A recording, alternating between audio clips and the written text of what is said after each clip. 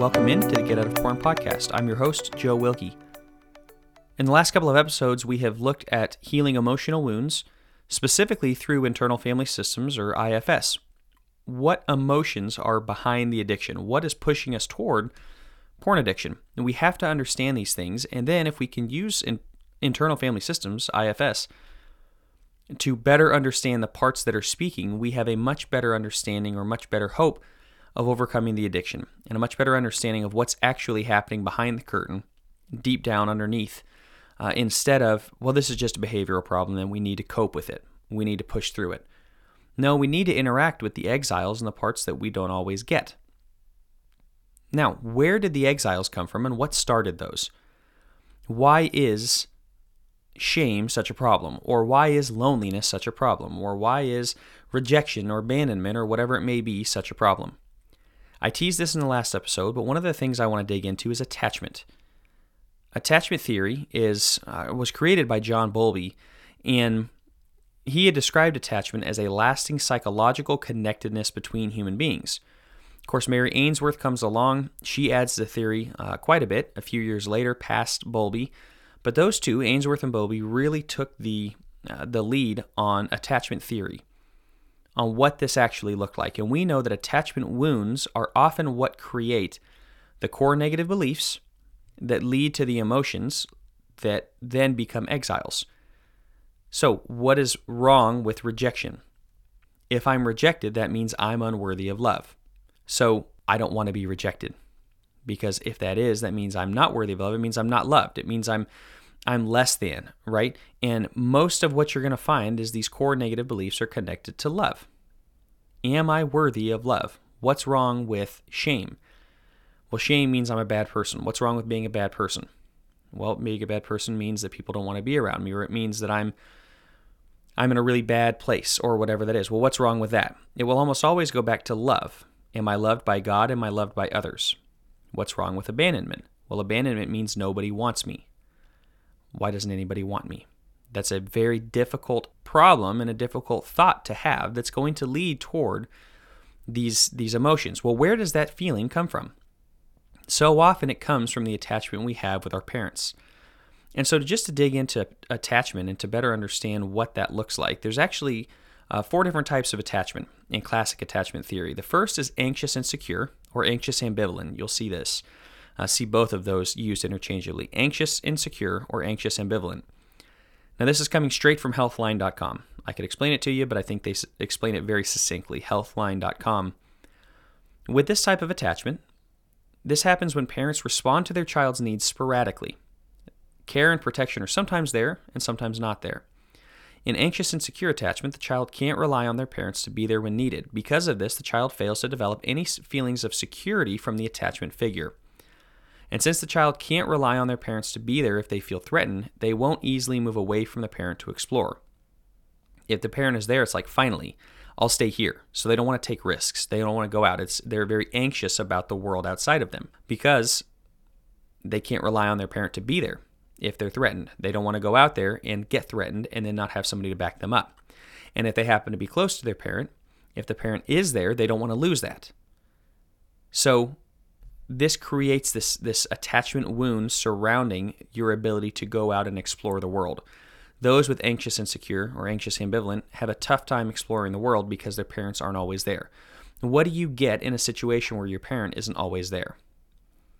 You get a lot of thoughts surrounding, I'm not good enough. Why don't they want me? Why aren't they there for me?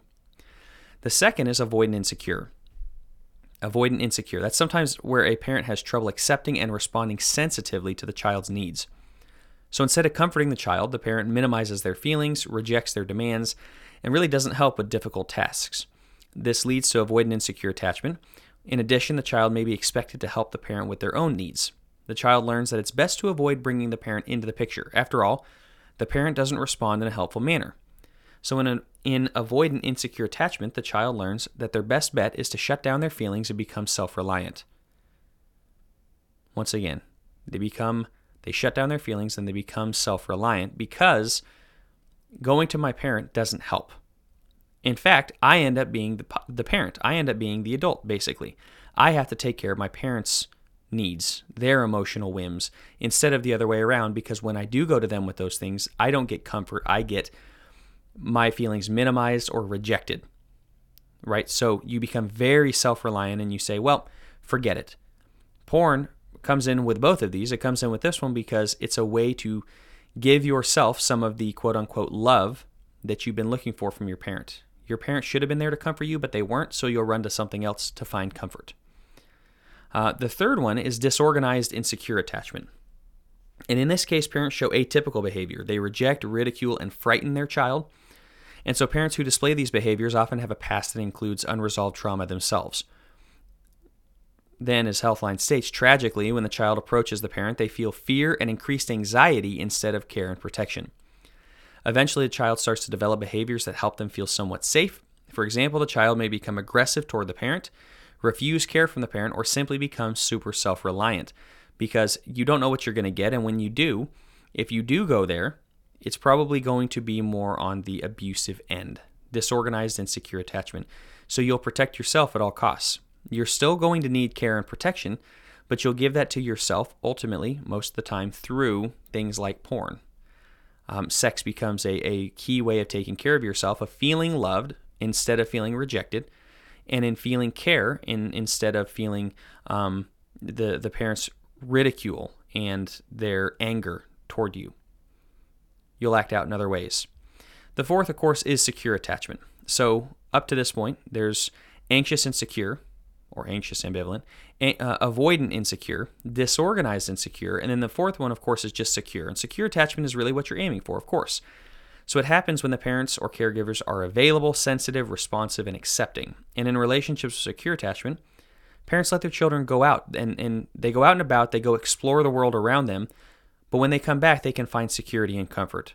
These parents pick up their child, they play with them, they reassure them when needed, so the child learns that they can express negative emotions and someone will actually help them.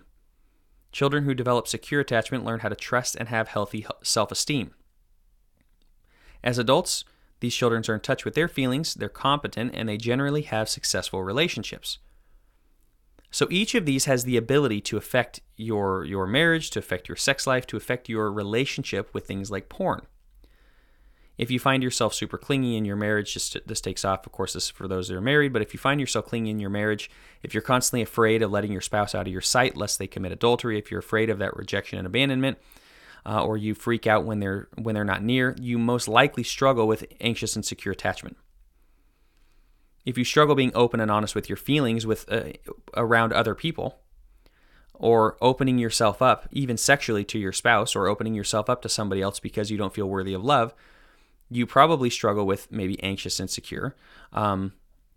You may struggle with disorganized insecure because you may feel like I'm going to get hit if I express myself, or I'm going to be judged, or I'm going to be ridiculed or rejected if I were to come clean, or if I were to be open and honest about this. And so there may be a lot of shame in those things. So that is one part of the attachment. That's classic attachment theory from Bowlby and Ainsworth. We also know in attachment, there's the idea of hot box, cold box. And in the hot box, you reach out for your parent. You reach out for love, for care, support, whatever it may be. And you get abuse. You get verbal abuse. You get emotional abuse. You maybe even get physical abuse. So there's this hot tension, right? Everything's about a boiling point in the home.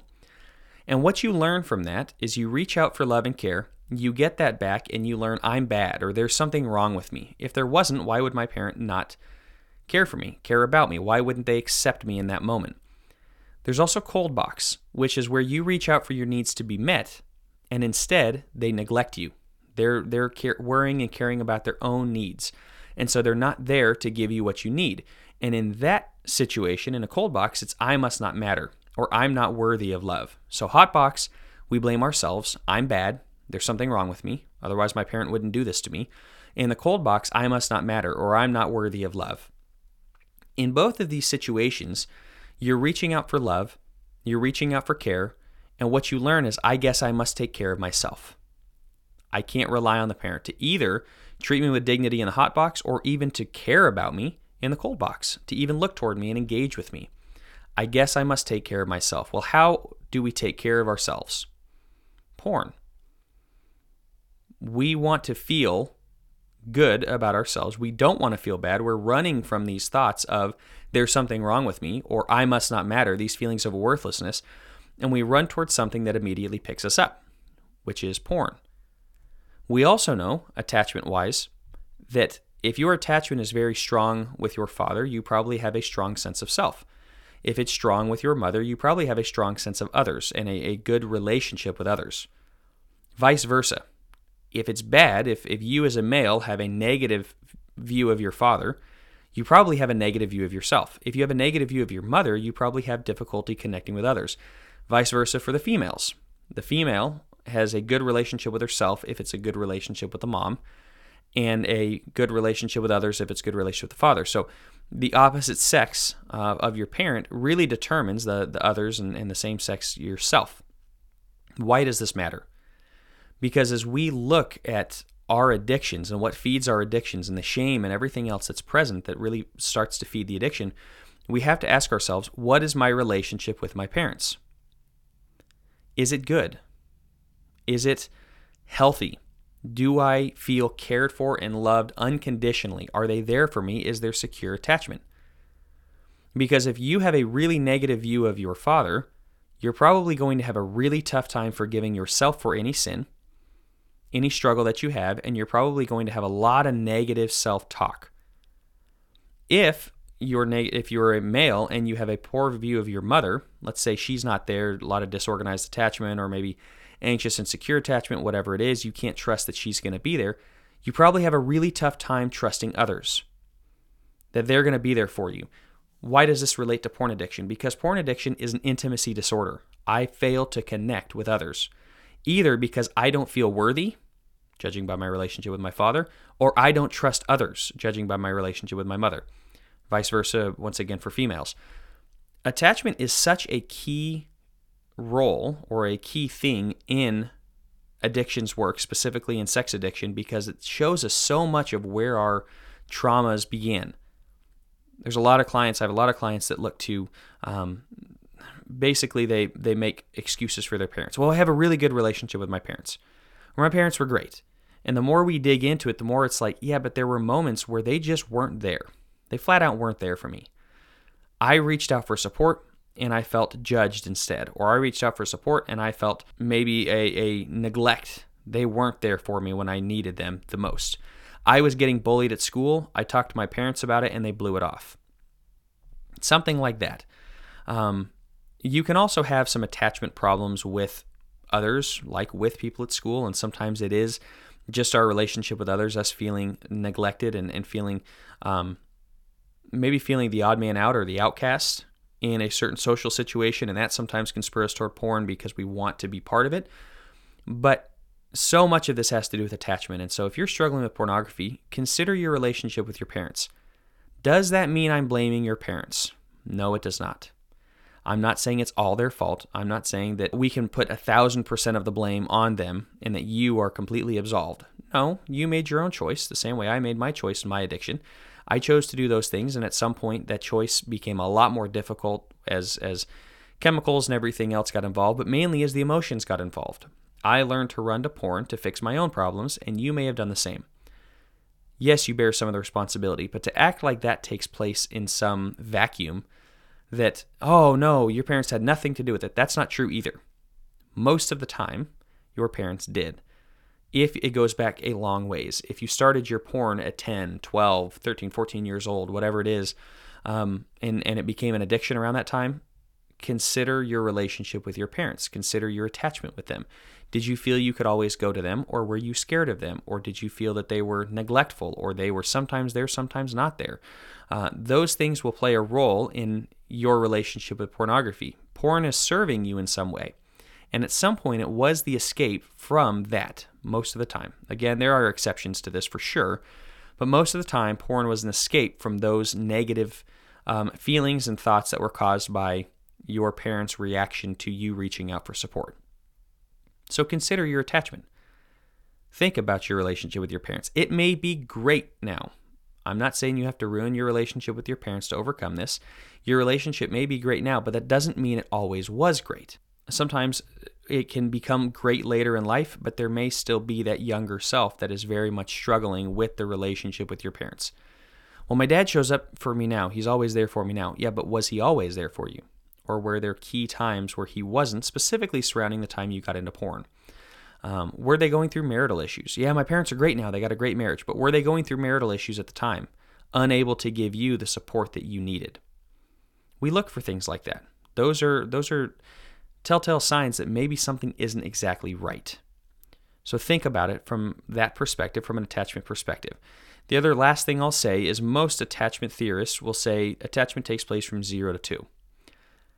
Yes, classically speaking, it should be 0 to 2 in your relationship, mainly with your mom, whether that's there. And that certainly does have a factor in pornography, or it can have a factor in pornography if you very much felt neglected. But most of the time, this, to me, has to do with your attachment with your parents growing up, especially around the time you got into porn. As a teenager, let's say you get into porn at 13, which actually is late. I think the average right now is around 11. But let's say you get into porn at 13. Has your relationship with your parents been good enough where you really felt the need to, or you felt the ability to go talk to them, the ability to connect with them? Maybe not. If that's not the case, then that'll tell you where you kind of reside. That'll tell you maybe why porn became that much of a struggle at 13. Was porn not around or not available at 10, 11, 12 years old? No, it was, but at 13, something stuck. Think about that.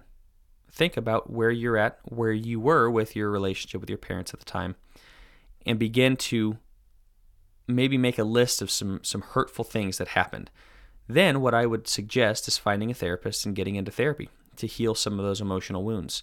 That is going to fast track your process out of addiction as fast as anything, to heal the initial emotional wounds that are creating the triggers, that are creating these wounds that are fodder for addiction.